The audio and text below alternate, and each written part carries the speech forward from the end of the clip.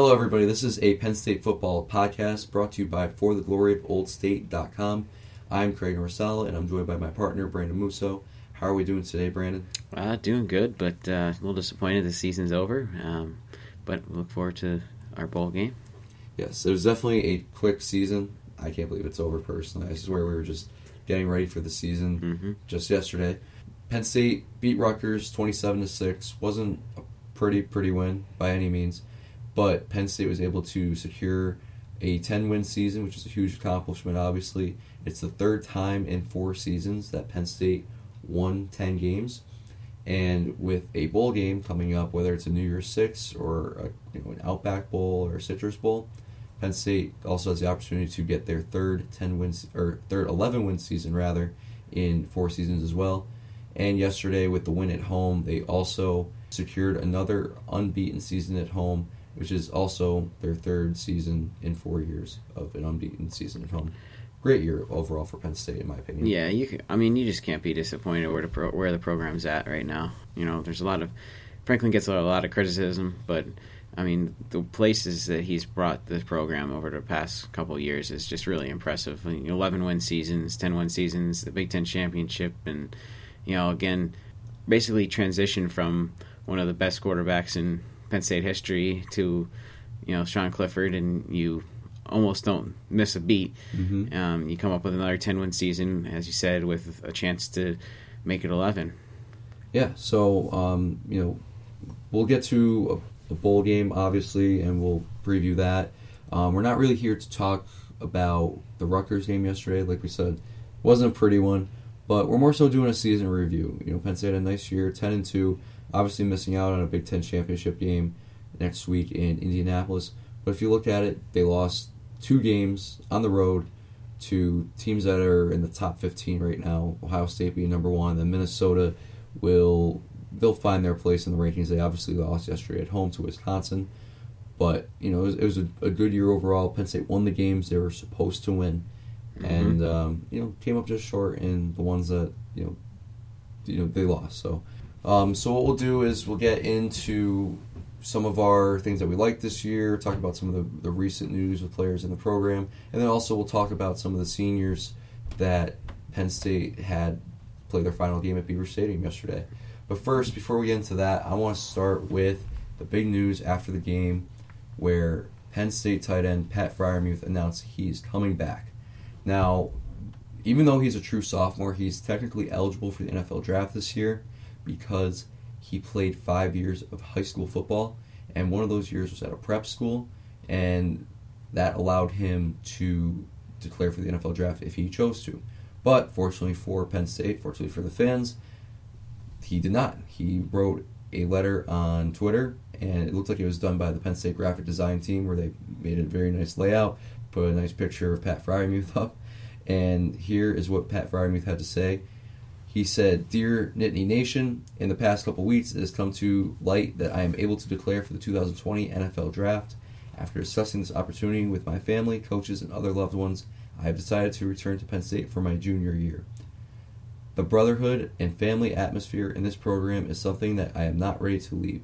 The culture Coach Franklin and the staff have created here is something very special, and I love being a part of it. It is also important to me to achieve my goal of getting my degree from one of the most prestigious universities in the country. As always, thank you to the amazing supportive fan base who always comes wherever we are playing to show their support for Penn State football.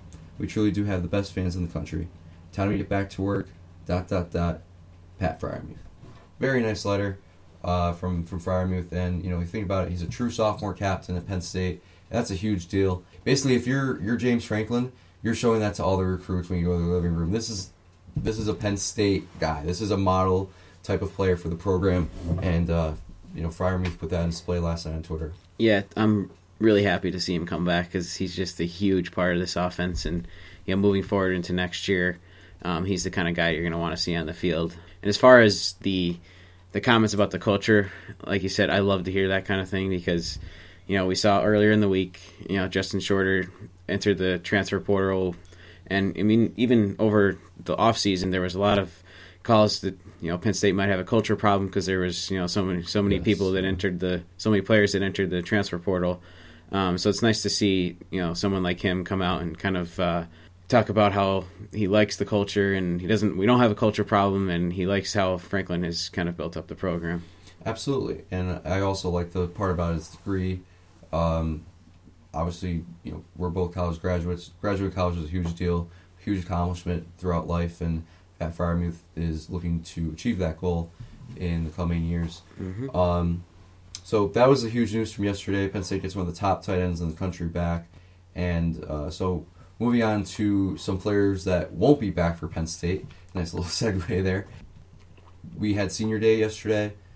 Penn State had a nice showing for their seniors. They had a lot of fun with it. I know Nick Urie had walkout music where he had the Pokemon theme song, which is pretty fun. Yeah. And a good way for the seniors to go out, obviously with the victory yesterday. But there's definitely going to be some seniors that we miss. So I guess we'll dive into some guys that we're excited for their future, or we're going to miss them. Who's your guy, Brandon? Okay, so my guy is Blake Gillikin, the punter. I don't think really people realize how much of a huge loss he's going to be when he's gone. He was just a very consistent punter who had a huge leg, and field position battle is a big part of the game, and he was always, you can always count on him when you needed a good punt, when you're backed up, or just certain situations where you need a guy like that to kind of calm the nerves of everybody and really help the game. And I think that punting is something that people don't really pay attention to that much, and I think that they ought to realize that Blake Gillikin had an impact on almost every single game in more ways than he probably expected. I think that's a great pick. And, Gillikin's somebody that we don't talk about enough. No. Because he didn't struggle. He did not struggle. Exactly. I thought he had a nice year. You look at him, too. He's a 4.0 student, I believe. He's insanely smart. Yep. And, he also has been a captain at Penn State for a while now. And that's a huge deal. These are, like with Freiermuth, you have these guys that are model type of people that Penn State wants in their program. And James Franklin can go to a high school kid's living room and say, yeah, we have some great players. They do. They really do. Mm-hmm. But Blake Gillikin, Pat Freiermuth, guys like that, and you say, you look at a parent's eyes and you're like, do you want your kid to be this kid? A 4.0 student, a captain, right. Somebody that, Gillikin's come out and spoken in support of James Franklin, calling him underappreciated coach. And, I think Blake Gillikin's somebody that not just on the field impact, but also locker room and just leading by example. Yeah, I wish him the best, really, honestly. I think, you could say what you want about punters in the NFL, but I think that he'll be successful in the NFL, and he'll probably go on to have a pretty long career. Yeah, absolutely. And I'm going to go a little bit off the grid here, and it's somebody that I don't think anybody had on their radar coming into the season, and that's tight end Nick Bowers. Mm-hmm. Now, the numbers don't really stand out. He had only 10 catches this year, but of those 10 catches, 3 of them went for touchdowns.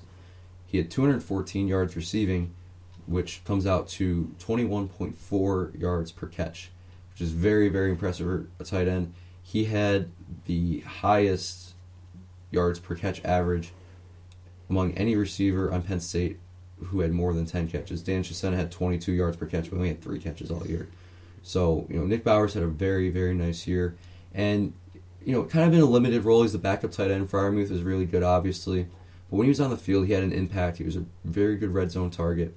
And I think Nick Bowers, he's not necessarily peaking right now in college. He played a little bit this year. He didn't play too much in the years past. But I think if a team in the NFL is looking at him, they see his athleticism, his height, his size. He definitely showed the ability to block as well. Because when Pat Freiermuth was going out for a pass, doesn't necessarily mean that Nick Bowers was. Mm-hmm. And he had a say in block and pass protection and run blocking. But I think a team could see his skill set and say, we could take a chance on him, and he could pan out. And, you just never know. You don't just see 6'5" tight ends that can run like a deer, and Nick Bowers proved he could do that. So I think if some NFL team takes a late round flyer on him, or he gets picked up through the undrafted free agency process, I think Nick Bowers could have a chance to, not only make an NFL team, but leave an impact for an NFL team. And we've seen Penn State tight ends have, success, and maybe not so much yet because Mike Gesicki is on the Dolphins, and nobody's really having success on the Dolphins right now.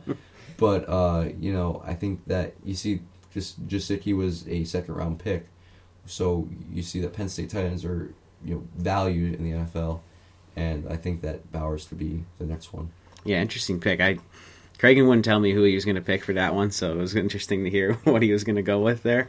But yeah, he's the kind of guy that's just overshadowed by Freiermuth, obviously. So, you could be right.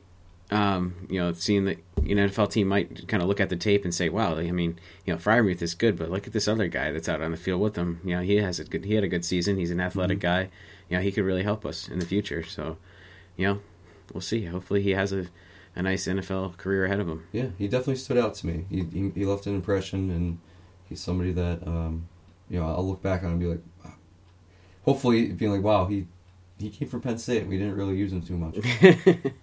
All right, so we looked at the seniors, saw their impact. Obviously, there's 16 of them that are moving on. So for the season overall, we're going to take a look at a couple things we liked, a couple things we didn't like, and a couple things we want to see for whether it's improvement or things we just want to watch in 2020. So Brandon, I will have you start with the one thing that you liked from this 2019 Penn State football team. Okay, so the one thing I liked, actually I loved it, was the special teams play. So last year we saw coordinator Phil Galliano get released from the position. Yeah, I wouldn't say fired, but he moved on. Yeah, he moved on. But let's be real, last year the special teams was just not good, and I think it was time for them to move on from him, and I was happy to see that. And then they brought in Joe Lorig, who had tremendous success with the special teams at Memphis when he was there. So when I saw that he was a successful coach with Memphis, I was very excited because as I talked about before, punting is part of special teams. Special teams can impact the game in more ways than one, and it's it's a very important part of it. And they just struggled so much last year that they really needed to improve this year. And really, I think he did that. I think they had a very good year. And I was telling you this during the game yesterday. Special teams is one of those things where it's great when you don't really hear about them, and we haven't heard much about them this year, which is a good sign because last year they drew heavy criticism, and much of it was deserved. So to come out this year and kind of just have them play and not really hear anything about how bad they are or anything, which I think was a good thing. So that was what I love this year, is that they made strong strides in that department, which is something that, as I said before, is something that is very important to win football games. Yeah, I absolutely agree. That was definitely something that stood out this year. A definite, if we were doing this segment last year, special teams improvement would have been whether it was something we disliked or something that we wanted to see improve in 2019. Exactly. And it did. You mentioned Gillikin earlier. Some other standouts, Jake Pinniger, he was very consistent as field goal kicker. Jordan Stout, he was a weapon on the kickoff unit, and his impact was felt right away. Yep, kicking out of the end zone almost every time he was out there, which is exactly what you want to see. You don't want guys returning things because anything could happen. Yes, and then relating to the special teams, I'll throw in one thing I did like about them, and one thing was kind of upsetting, and Franklin mentioned this. So one thing I did like, their punt coverage team was special. They put the special in special teams. They were outstanding. Dan Chisena led the way. You see, he was a track star.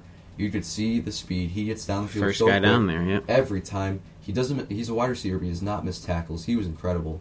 I think, we mentioned Gillikin. I think Chisena is going to be somebody we miss next year. Mm-hmm. Obviously, we're going to have some athletes back, but Chisena was outstanding in his role. But one thing I did not like, and James Franklin elaborated on this, I think, in a ton of his press conferences, so many penalties on special teams. Yeah. There was multiple times where KJ Hamler returned a kick, whether it's a punt or a kickoff, and you could say, well, the penalty happened and that's why Hamler was able to score, but you could also say with Hamler's ability, he might not need that penalty. Well, yeah, and there was a lot of situations where it was nowhere near the play and it didn't need to happen. Mm-hmm. And that was just just a little bit of discipline that needs to be cleaned up, but like you said, a lot of times, they could have gotten away with not doing that and still had the same result. But hopefully we'll see something cleaned up like that. That's just, to me, that's a smaller detail. You fix it too. Yeah, you fix it. Yeah. So special teams definitely stood out this year. That's a very, very good point. I'm glad that we didn't have to see the comments from our fans about special teams this year. Yeah. Now, the part I was impressed with this year that I liked a lot, and we mentioned it briefly where we had to replace one of the top quarterbacks in Penn State history. Yeah. And we did very well with that. Sean Clifford had a very nice year. He looked like a commander of the offense. He looked the part. He played the part. Looking at his stats for the season, he had a completion percentage of 59.5%, which would you like it to be a little bit higher? Absolutely. There's some drops in there. There's drops in there. We'll get into that. There's, the play calling. We'll get into that. Yeah. They're a big play offense, and they hit on some big plays this year. He threw for over 2,500 yards, and that's in 11 games because he did not play yesterday, and he didn't play the second half of the Ohio State game. And he threw 22 touchdowns, 6 interceptions, and 3 of those came in one game against Minnesota. And to that point, it had been a really clean season for him. Yes, he was very efficient. So he threw the ball very well. And also, I don't think Penn State fans thought he would be so elusive in the running game as well. And he was outstanding in the running game. He was actually Penn State's second leading rusher, which once again, he only played in 11, I would say 10 and a half games he played in.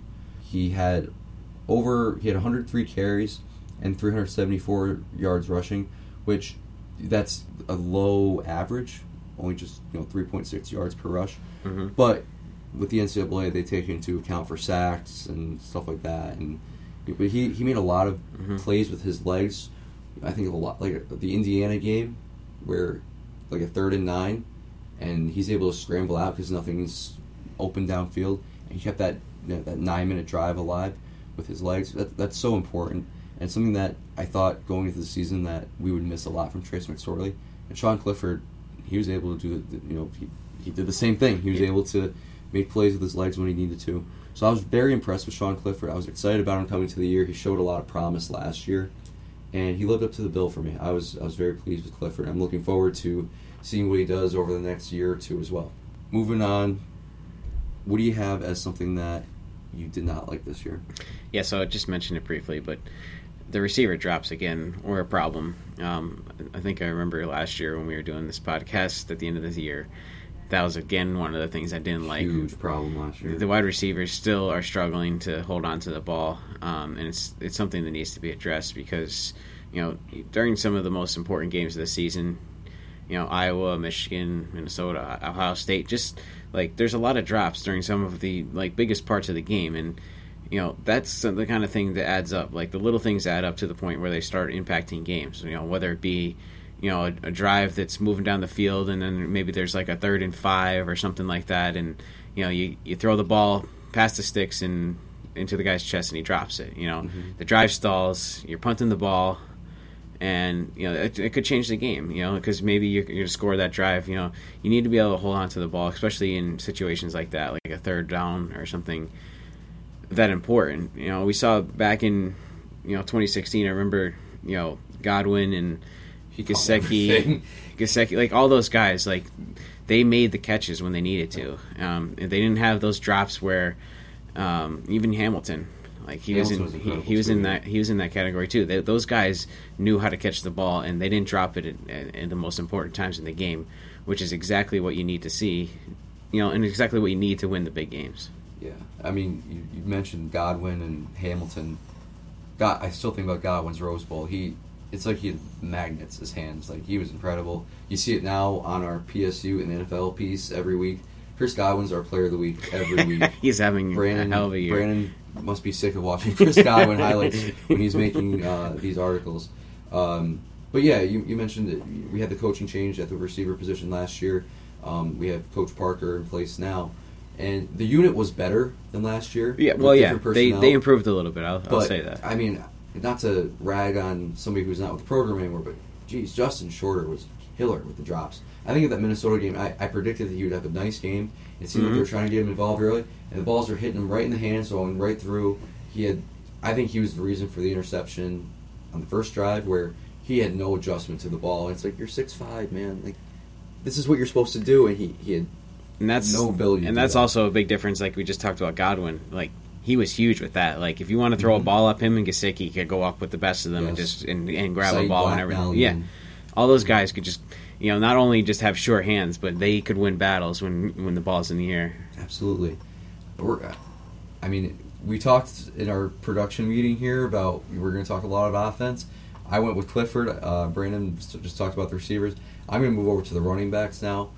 And it's not necessarily the performance of them, but I just did not like the way they were utilized. And it wasn't a surprise the way they were utilized. James Franklin did say at the beginning of the year he's going to use all four. But I thought by this time of the year that they would have a pretty good idea of who they're going to use. And that could have meant phasing out some, one or two of the guys. Now, Noah Cain missed the final stretch of the season. He did not play too much. He did not play yesterday, I believe, correct? No, he didn't get in. Yeah. He was, doubtful, and they said it was emergency only, which emergency only is... James Franklin says that a lot. But, Journey Brown, I thought, emerged at the end of the year. But I thought, with his emergence, why not use him, all the time? You know what I mean? I thought I was kind of questioning how they use them. Even I'm thinking I'm not questioning the play call here with the 2-point conversion that we went for against Minnesota. But why are we throwing the ball to Ricky Slade? Why are we using him in that situation? Ricky Slade, honestly, he had a disappointing year. He showed promise last year as a true freshman. Mm-hmm. He had a disappointing year.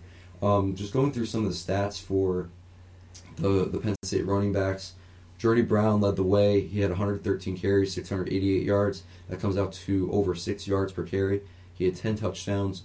We saw his big playability. Obviously, you think about his high school career. He had a game, I believe, where he had over 600 yards, which is incredible. Moving down the list here, Ricky Slade, 42 carries, 156 yards. That's less than 4 yards a carry. He only had 2 touchdowns. Although he ran the ball well yesterday. Mm-hmm. I thought he looked pretty good. Yeah, he did. Moving to the true freshman, Noah Cain was impressive when he was on the field. Unfortunately, he did miss the final stretch of the season due to injury. He had 69 carries, 351 yards, just over 5 yards a rush, and 6 touchdowns. Devin Ford, 50 carries, 292 yards rushing, 5.8 average, 2 touchdowns. And he had that huge run first game of the season, correct? Yeah. 81 yards, I believe. So that kind of accounts for a lot of his rushing yards, I guess. And they weren't necessarily used too much in the passing game. Obviously, we had 2 special players in Saquon Barkley and Miles Sanders, but they were involved in the passing game heavily, and these guys really weren't. I thought it could have gone better with how we used them. And one good thing is, I think Coach Siders is really, really good with the running backs. I think they really like him and appreciate him. They have a little bit of personality with the Lawn Boys, but with their struggles towards the end of the year, we weren't really talking about the Lawn Boys. That wasn't really, I guess, cool anymore. No, they kind of faded. Yeah, they kind of lacked that personality. There wasn't a face of the position that we've seen in recent years. I think that's something that I'd like to see become, I guess, more finalized and something that more permanent roles for these guys. I think it could be interesting. We talked about Shorter in the transfer portal. Right. I think we might see one of the running backs in there. I think it's a possibility because, they talked about how they liked their roles. They were fine with them, but it could be just saying for the media. Yeah, you don't know what's going on sure. internally. And all these guys are top recruits, too, so they might think they could play full-time somewhere. Yeah, I thought... like you said, in the beginning of the season, Franklin said, we're going to run with all 4 of them. I thought that was just kind of something that he just said in the beginning of the year, and I thought that, maybe by the middle of the year, there was going to be a guy who emerged as the top back, and they were going to kind of roll with him. And, to a certain extent, Journey Brown was that guy. They were still trying to mix in. Yeah, and then I'm not the biggest fan of Devin Ford, and like you said, I don't really like the way they used all these guys at certain points. I remember the Minnesota game. They had that first and goal. And they bring in Devin Ford, who's the smallest back out of all 4 of them, to run the ball up the middle twice in a row. Just interesting ways to use them that I didn't agree with either. I'm in the same boat as you. I think that I would rather see the position kind of be finalized going into the season, just so everyone kind of knows their roles. Like you never know. Like every time the offense came out, we never knew like who's going to be out there, who are they going to run this drive, who's they going to run that drive, and what's the reasoning behind them running this guy or them running that guy. But I just think that it works out a lot better when everyone has their own role and they know what their role is. Yeah. Now, I think one thing I want to add too, I thought it was funny, like middle of the year, Noah Cain was impressive, and it seemed like the more the fan base clamored for Noah Cain and asked Franklin every week. So we asked Franklin at the press conference, does Noah Cain get more run? And the more people asked about Noah Cain, it felt like the less and less he wanted to use him. Yeah, and it was just kind of funny how that worked out. I don't, it wasn't intentional, obviously. Like Johnny Brown emerged, Cain got hurt. It seemed coincidental that every time the fan base asked for Noah Cain, we got less and less of him. Yeah. Okay, so talked about the quarterback, talked about running backs, receivers. Let's talk about your area for improvement, the thing you want to see in 2020. Okay, what I want to see is better play calling, which means I want to see a new offensive coordinator. I've talked about this all year, all of last year too. I've lost faith in Ronnie's ability to lead this offense. Some of the red zone calls and the calls when they're trying to run the clock down, just really questionable. And a lot of times throughout the year, they just flat out lacked creativity. And I think it makes the offense just become way too predictable. I think he's trying to get like the same kind of look that Joe Moorhead's offense, which was the big play offense, and you're not the team that's going to grind down the clock and go for 7-8 minute drives or that kind of thing. You're gonna score quick. You're gonna score and you're gonna score quick. And I like in that sense. I like that he knows and he has an identity, but I still think that he just lacks creativity, and I don't really think that he's the guy for the job. See, I'm going to disagree with you on one point there. You said that you did mention that he's trying to form his offense to the Joe Moorhead type of style, and you said that that he kind of has his own I guess identity. I think he doesn't have an identity. I think that there's a lot of times where he just resorts to, okay, well, I'm not really sure what to call here, so let's just run everybody deep and see what happens. And it seems like there's times where he doesn't necessarily know what he wants to do. And, I think I kind of think he lacks an identity of what he's good at as an offensive coordinator.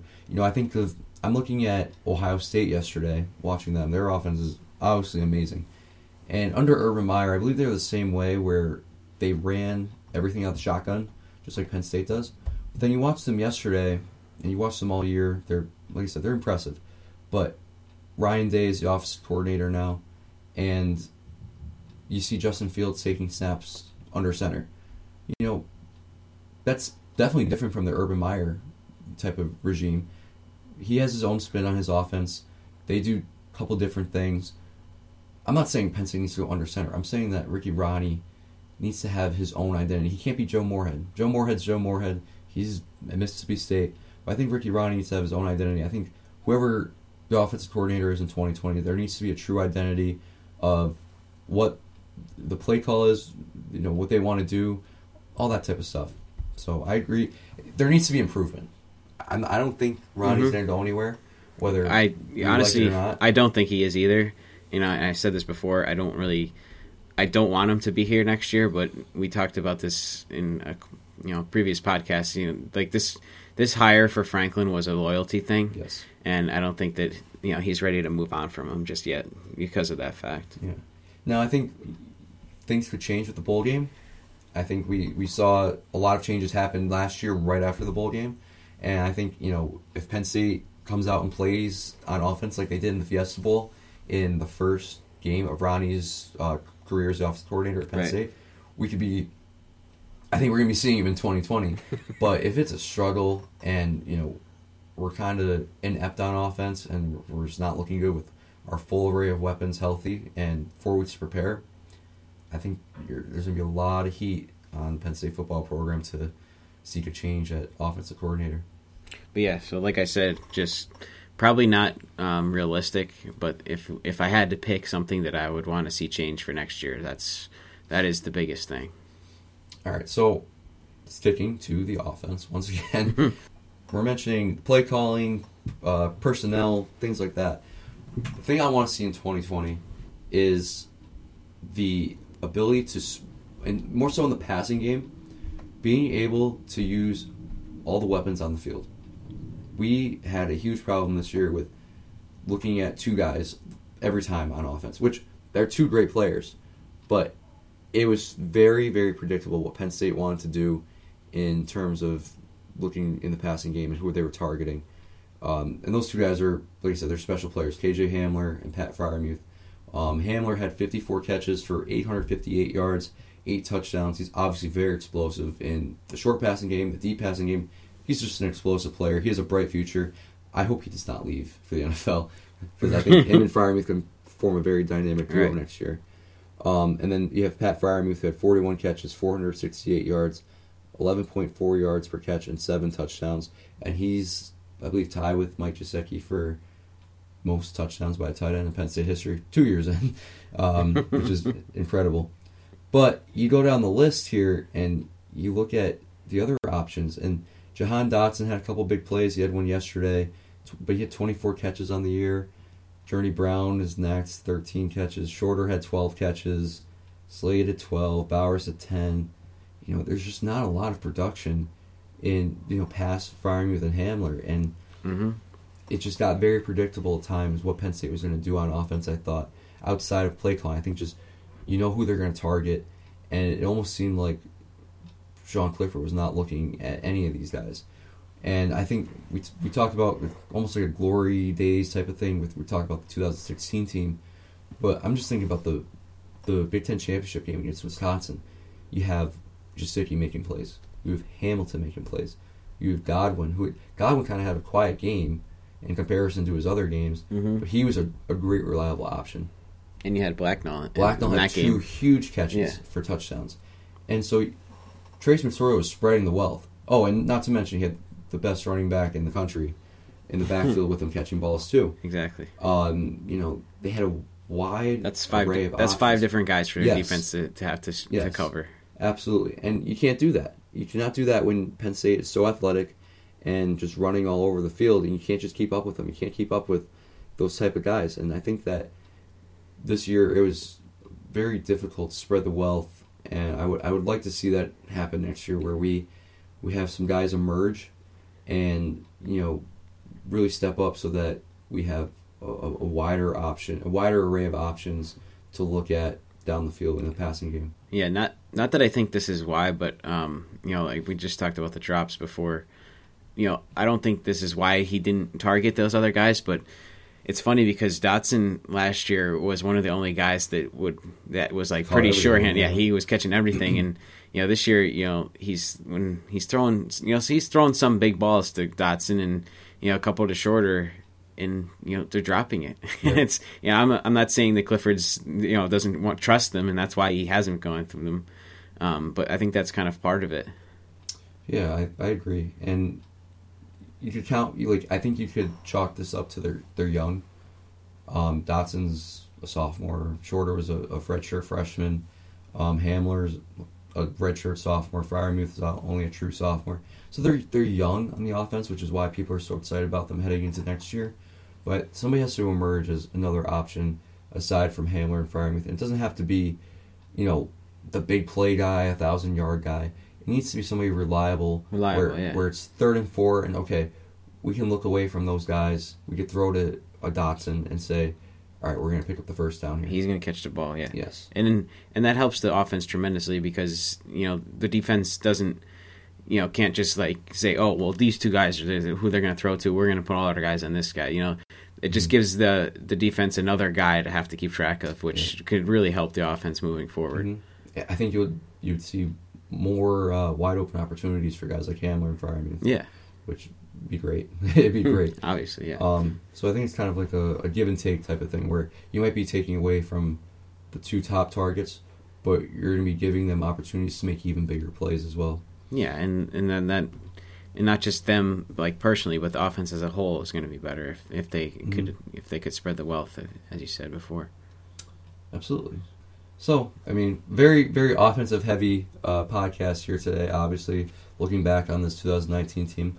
Once again, another 10-win season, very impressive year from Penn State, and I think this is a team that, coming into the season, Penn State fans didn't have incredible expectations for. They didn't think they were a playoff team, and then all of a sudden the first rankings are out, and we're number 4. Right. We started the season at 15, and I think a lot of Penn State fans thought 8-4, 9-3 type of range. Yeah, I thought, especially with the transition to a new quarterback, it wasn't going to go as well as the past teams, but they really did have a good season. Yep, and you look at some of their wins. I saw yesterday the Buffalo, their running back had over 1,600 yards and 20 touchdowns on the year. They played them, they handled them in the second half of that game.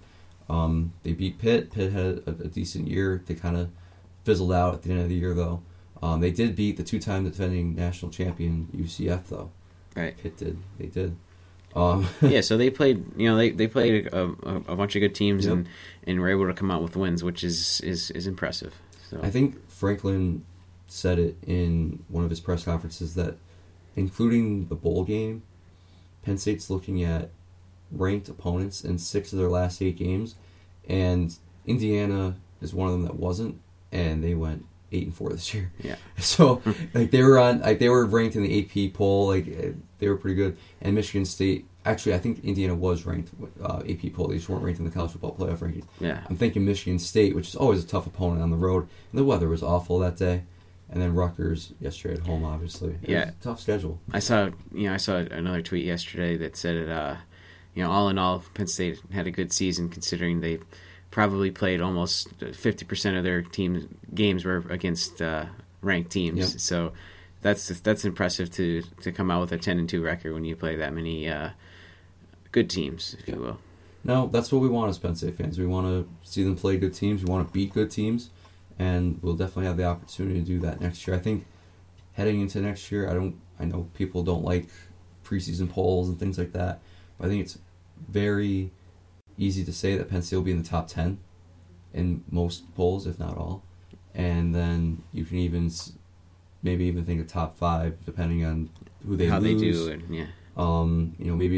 Maybe they're one of the teams that gets a guy in the transfer portal. I don't know. We shall see what happens. But overall, great year for Penn State. You could be disappointed in the 2 losses, obviously, but I think that's where our program's at right now, where the 2 losses get kind of emphasized because you want to win every one, and Penn State has the opportunity to win every one because they are that good right now. Yeah, they're right there. That's the biggest thing is that people can be upset that they're losing these games, but they're in these games, which is what all you can ask for at this point, especially when you have a young team like this, and a young team like this is only going to get better. So, good things to come. Yep. Now we have to wait to see what bowl game Penn State will be in. Hopefully, it's a Rose Bowl opportunity. That would be incredible for the program. Obviously, we went after the 2016 Big Ten championship season, and that was one of the best Rose Bowls ever played. And I mean, best games ever played in general. Would have been better if they won. But Yes. yes, it was a great game. Yes, so very exciting opportunities ahead for Penn State. As we go forward, we'll get into the bowl game. We'll preview that. We'll do an off-season preview as well, what to expect, things we want to see, things like that. If you're not already, like our page on Facebook. It's at For the Glory of Old State. Also follow us on Twitter at For the Glory OOS. Once again, For the Glory OOS. And keep reading the website. We appreciate you guys listening, checking our website every day. We get a ton of reactions, and we're very, very thankful for that. Hope you enjoyed. Have a good one.